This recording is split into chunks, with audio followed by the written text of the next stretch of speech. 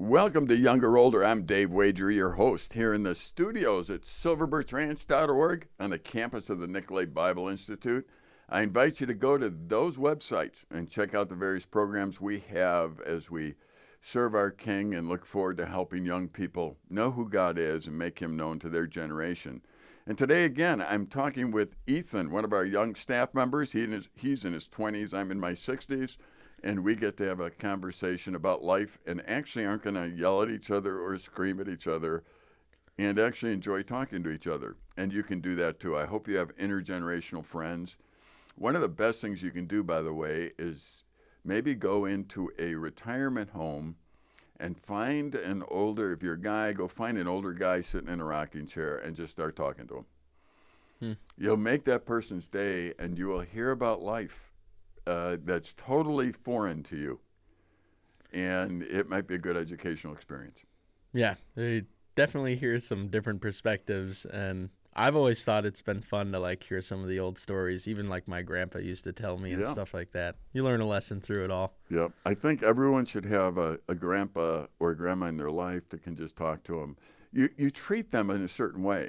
You know, I mean, you expect them to tell you stories. They walk to school uphill both ways. You know, the whole works, Right? and that doesn't bother you because that's grandpa talking, and yet they care deeply about you. I know my mom when she was older and she was disabled. She had several strokes, and I saw her one day, and she said, "You know, Dave, I don't know if God will answer my prayers or not because sometimes I ask silly ones."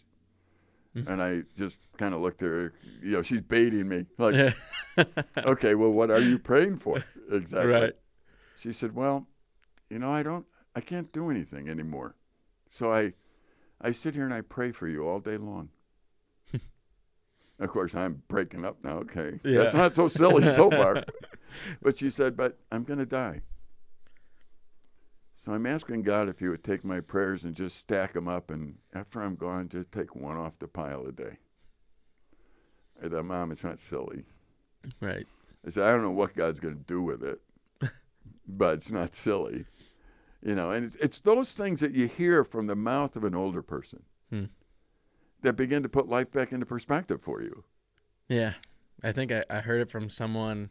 It was one of my friends. It was they were talking about their parents and spending time with them and stuff like that. And he was like, all our lives, our parents, we were kind of forced to be in their life. They needed to drive us places. They needed to, pay for things. Right. They had to take care of us. They're like, but now that we're older, it's like, they're not forced to be a part of our life anymore. So are we choosing to involve them or not? Yeah. And really, I tell you, as an older guy, I absolutely love it when my kids include me in anything.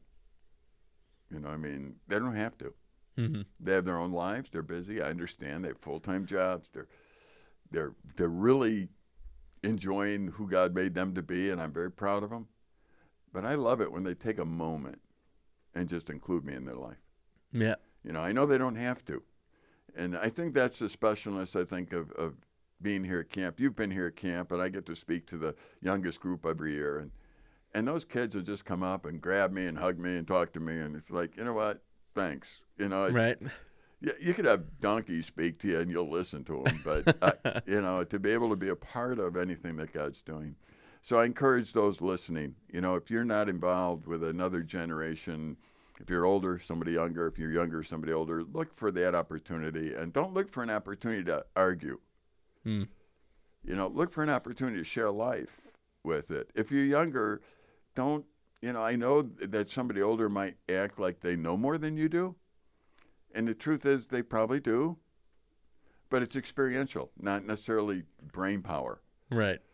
If they've already lived through wars and they've been in war and they might have experiences that are educational for you and helpful for you. So you might want to just let them talk and realize, okay, they're a whole different generation than I am. What are the things that they learned that I can glean from? And, when they say things that are idiosyncrasies or something else, let them go. It's not that big of a deal. Likewise, different cultures. I mean, if you go places where there's different cultures, it's not like you beat on them and say you have to do it this way. Right. No, Just different way of living. Yeah, I was in Alaska, and I was told that if they ever offer you a muktuk, be thankful. And I said, "What is that?" "Oh, that's whale blubber." I said, "Okay," and I'm thinking, I hope they don't. Right. Well, and the missionary looked at me and said, "No, you got to realize something. To the Alaskan, this is a delicacy, and if they offer it to you, you need to take it and enjoy it. Don't lecture them about, oh, this isn't what I eat. This is what they would do. We're along the Bering Sea, so we're up in some of the remoter parts. Mm-hmm. This is how they would share their life with you. So don't minimize that, please, because those who have in the past have insulted them because they gave them their best and said, why would you eat that? That's not good for you. You know what it's doing to your cholesterol, whatever it might be." Right. And it's like, please don't do that. So sometimes interculturally, you got to just adapt. Sometimes, when I was there, here's a very interesting two things. The very first day I was on the Bering Sea. First, I went in and the husband of the house we were staying at, he was a pastor, had just got in. They don't call them snowmobiles, they call them snow machines. And he just got in with his snow machine with a fresh caribou on the back. Okay, so he brought it in and they quarter it, and he threw a quarter of it on the kitchen counter. And we hadn't eaten yet. We're going to eat caribou for supper. And his wife took a big saw and was sawing the bones. And I got up to help her, and the missionary just looked at me and shook his head, and I didn't know what he was doing. Finally, he said, "Sit down." I thought, I'm helping. Right. Oh, no, that's an insult. You do not help the women cut that. Huh. And I thought, boy, I'm in a different world. Yeah. I mean, Yeah, I would help my mom. Right. I would help my sister. I would help anybody. If you were cutting, I'd help you. Right. Nope, don't do that. And so that was one thing. And then at the end of the meal, it was a great meal. At the end of the meal, they offered us Eskimo ice cream. And I said, oh, sure. So I get this bowl, man. It's got this white, extremely white, scoop in it. And full of tundra berries. So it's full of blueberries and all kinds of stuff that grow in the tundra, whatever's out there. Mm-hmm. And I thought, oh, man, this would be great. So I took a spoonful and put it in my mouth. It was warm. I'm going, what is this? And the missionary looked at me. He knew I was in for it. And he said, that's Crisco. That's oil. Crisco. I'm That's thinking, nice. Thank you for this ice cream. And I thought, I'm going to die right after I eat this. But I didn't say anything. It's Right. Because there's a few things that you realize, people live differently. They have different expectations, different things. Eating Eskimo ice cream isn't wrong for anybody. Mm-hmm. It's just not something I'm used to. Right. Whoever cuts up the caribou, it doesn't matter. Right. I'm just used to helping. Right, and it wasn't like I don't think you can do it type thing. It's just where we're from. It's like if I see you, yeah. If I see that if I was involved, it would be easier for you. Right. Then I want to help. Right. So what I guess it's a long story because there's stories for everything. But the idea of actually trying to understand other people rather than correct them all the time. Yeah, that's a problem. You don't need to correct them. Right. If you think they're eating too much salt, do you really need to lecture them on that? Probably not. No. Now, if it's a family member and you're concerned about, that's another story. But I would think that in life, we need to start looking at other people who live differently than us and think differently than us in ways that aren't really connected to absolute truth in the Bible. Let it go. Right. And we could use modern illustrations like, people can be on the bandwagon about getting vaccinated or not for this COVID stuff. They can hate you if you're either pro or con. Mm-hmm. It's like, can we let that one go? Can you, honestly, if you think you should be vaccinated, go ahead. If you don't think you should, don't. And believe it or not, Ethan, I've gotten hate mail because I've said that. That's crazy. I know, because how can you say that? I've even been accused of being on the take for the government for that statement. Really? Yeah, and I'm thinking, what in the world are you talking about? I just said, if you don't want to take the vaccine, if you feel it's wrong, God gave you a conscience. He's working in it. Don't take it. Mm-hmm. I'm not going to judge you on that one. One day you'll stand before God, not me. Right. I don't even know what to tell you on that because I don't know. My generation, generationally speaking again, we beat smallpox. We beat polio with Right. these things. Don't try and tell me that all vaccines are from the devil. You know, I mean, I'm not buying it. Right. Now, is this one we should take or not? I don't take a stand on that one way or the other. I don't know. Right.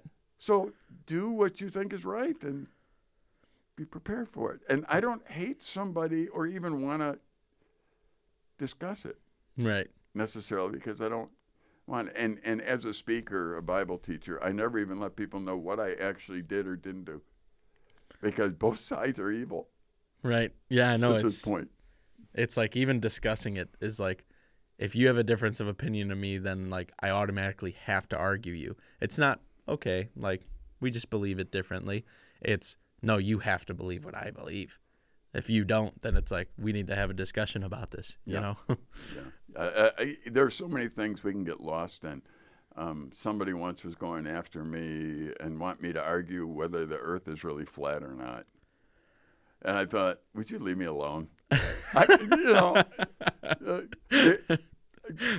don't think it is. I've been in an airplane. It looks like you go around something.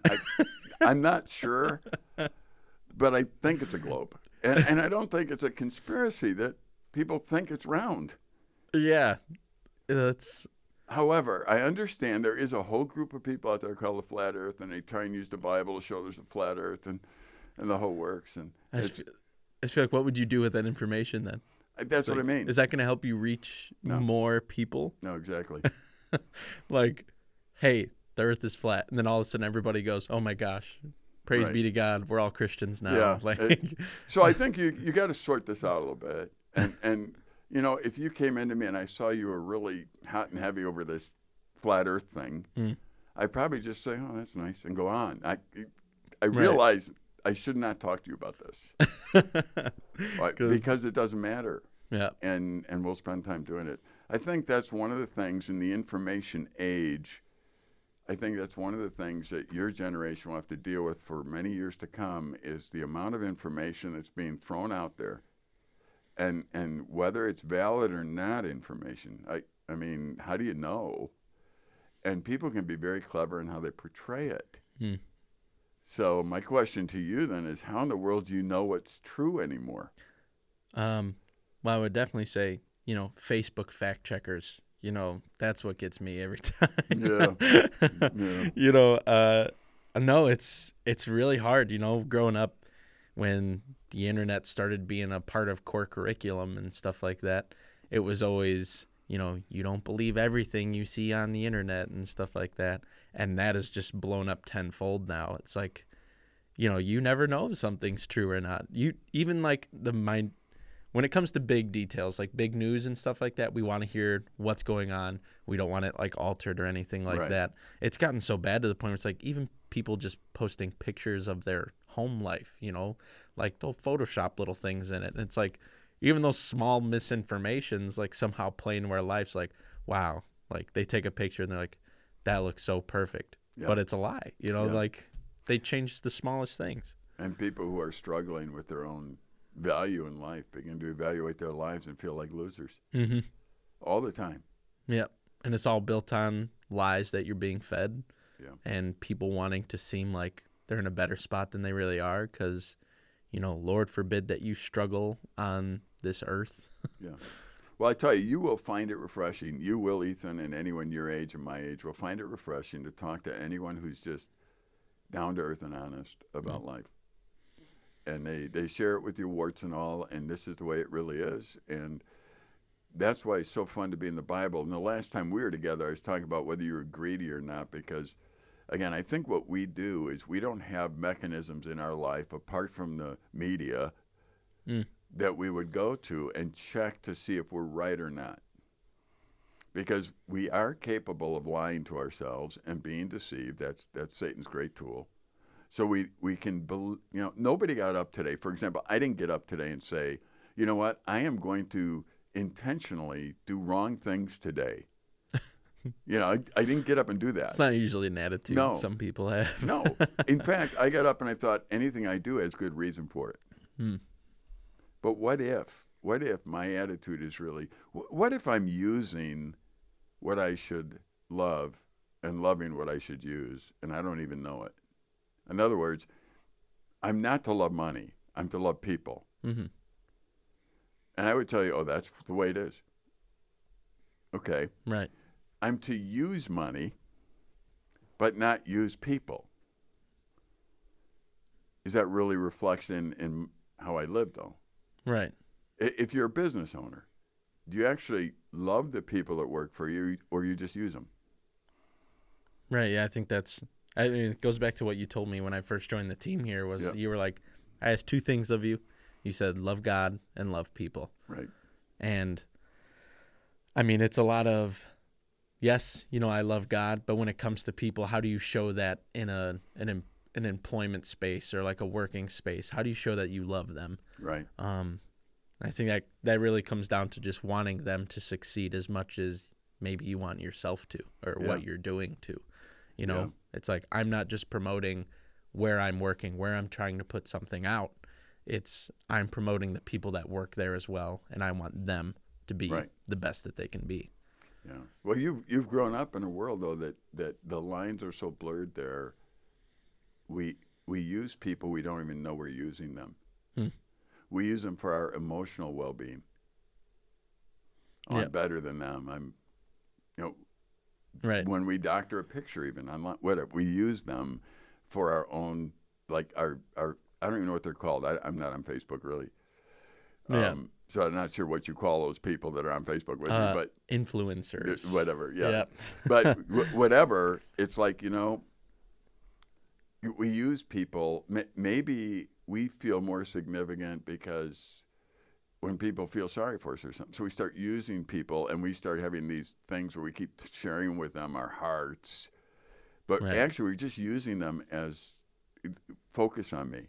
Right. Bouncing board. So there's so many ways we can use people rather than love them. Here's a habit I'd love you to get in as a young man. Everyone that you see, I encourage you, look them in the eye. Male, female, doesn't matter. Look them in the eye and ask God just for a brief second, what do I need to do to help this person be the person they should be? You do that, it'll change the world, your world. Can you imagine if everyone did that? That'd probably be an ideal world. It would. It would. Young ladies wouldn't be abused anymore. Because you'd be asking, what do I need to do to help this young lady be all she can be?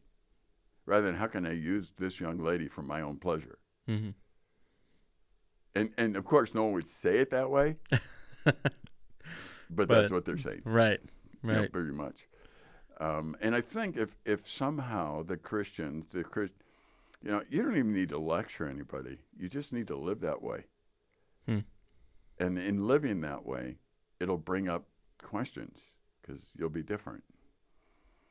And that's what makes the difference, is when you're different. Yeah. Yep. Difference is noted. Yeah. You're right in the middle of it. It's kind of interesting. I used to, and you've probably heard this story before because you're in the groups that I've spoken to, but years ago I watched him build a yacht. I wanted to learn how. I met an engineer, an architect, or whatever they are, that design yachts. Mm-hmm. And I asked him, I always love finding guys who do things. I think, I never even thought there were yacht designers. You know what I mean? Someone sits there. So then I started asking him, what do you do? I mean, how do you do that? And finally he was in the area, and I said, can I come and see? I want to see from your design, from you just dreaming about it till it getting pushed out the door, what you do. Right. He said, sure. So I took my whole family. I thought, my in-laws and everything. I said, let's go. I'm going to go see this guy. And so we went, and he started out right in his office. He had all these pictures of yachts he's drawn. So that's where it starts. Well, how does it get out the door? Right. There's a lot in between. Yeah, there's a lot of stuff you got to know here. Well, it was just fascinating to me. And he said there's principles. You got to build it, first of all, from the inside out. You don't build it from the outside in. and you take, and we went out, and the first step was they built a frame to put fiberglass on. It would be the hull of the boat. Mm-hmm. And they would put one layer of fiberglass on it, and then they would go through it with a black light and look for bubbles. And when they saw them, they'd take a Sharpie and they'd circle them. And then grinders would come behind them, grind those out and refiberglass it, and until there were no bubbles left, they kept doing that on layer one. And then they had, I forget how many layers, doesn't matter. Right. Each layer was the same. And I thought, wow, so you built inside. Yeah, it says you got to always concentrate on the inside first. And you build it inside out, and you cannot have an air bubble, not one. If you have one air bubble, it will work its way into the hull of that ship, and you will have a leak. Jeez. Now, you think of the spiritual things there. It's like, okay. And then he said things that he didn't know he was being profound, I don't think. Because the ship. Just working on his boat. Yeah, just working on, yeah.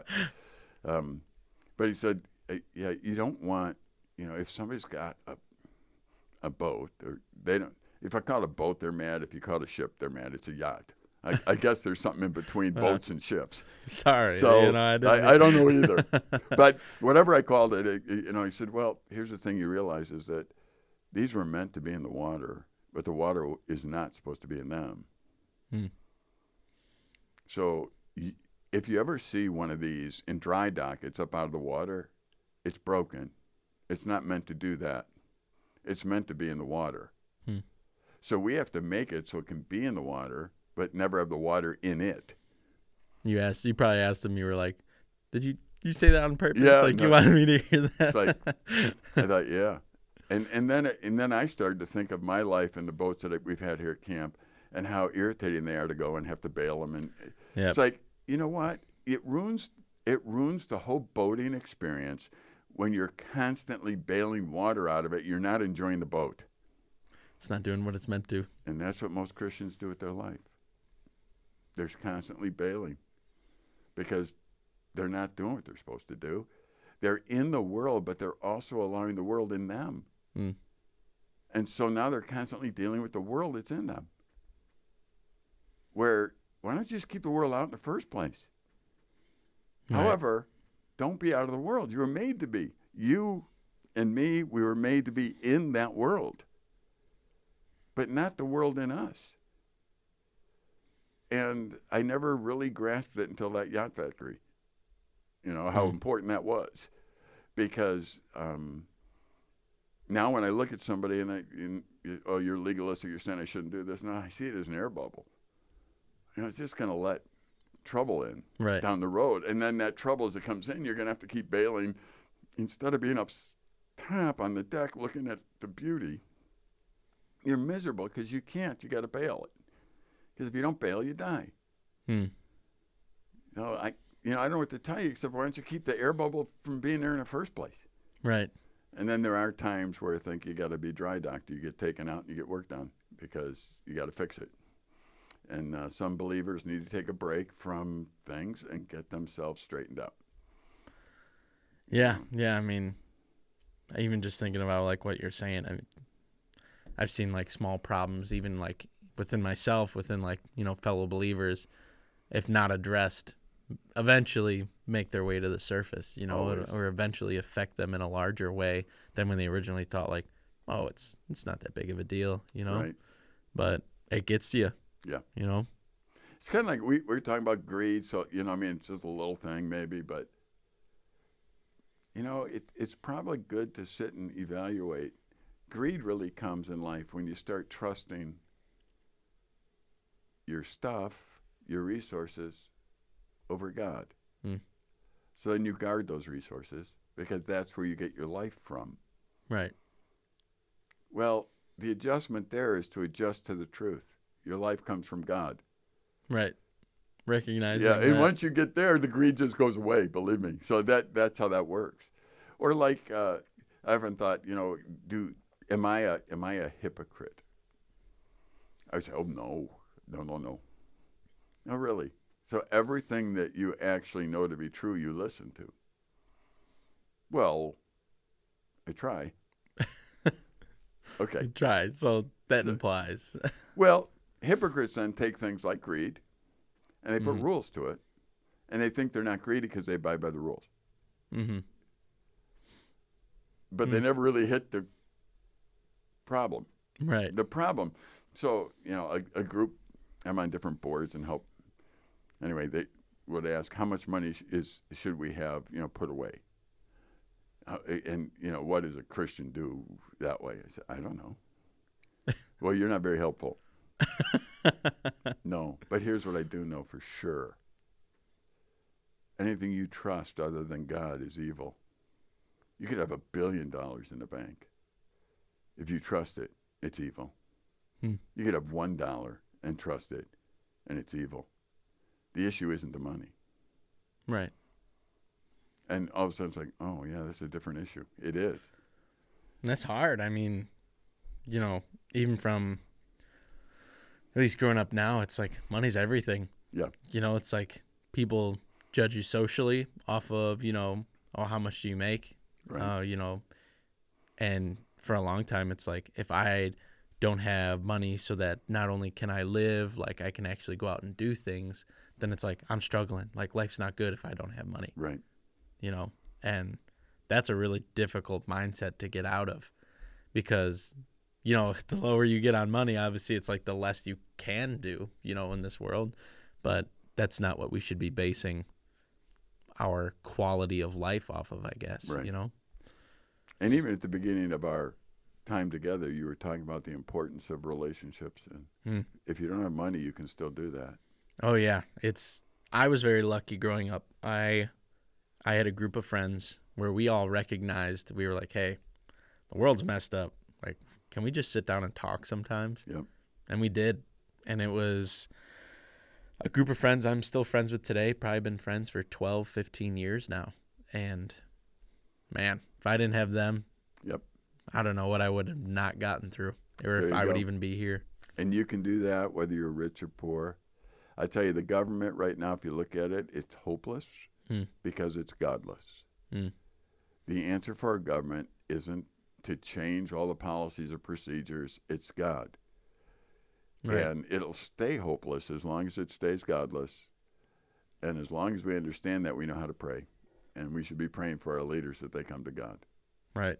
And then in the meantime, we sit with those that know God and have discussions with them and enjoy who God is and be still and know that he's God.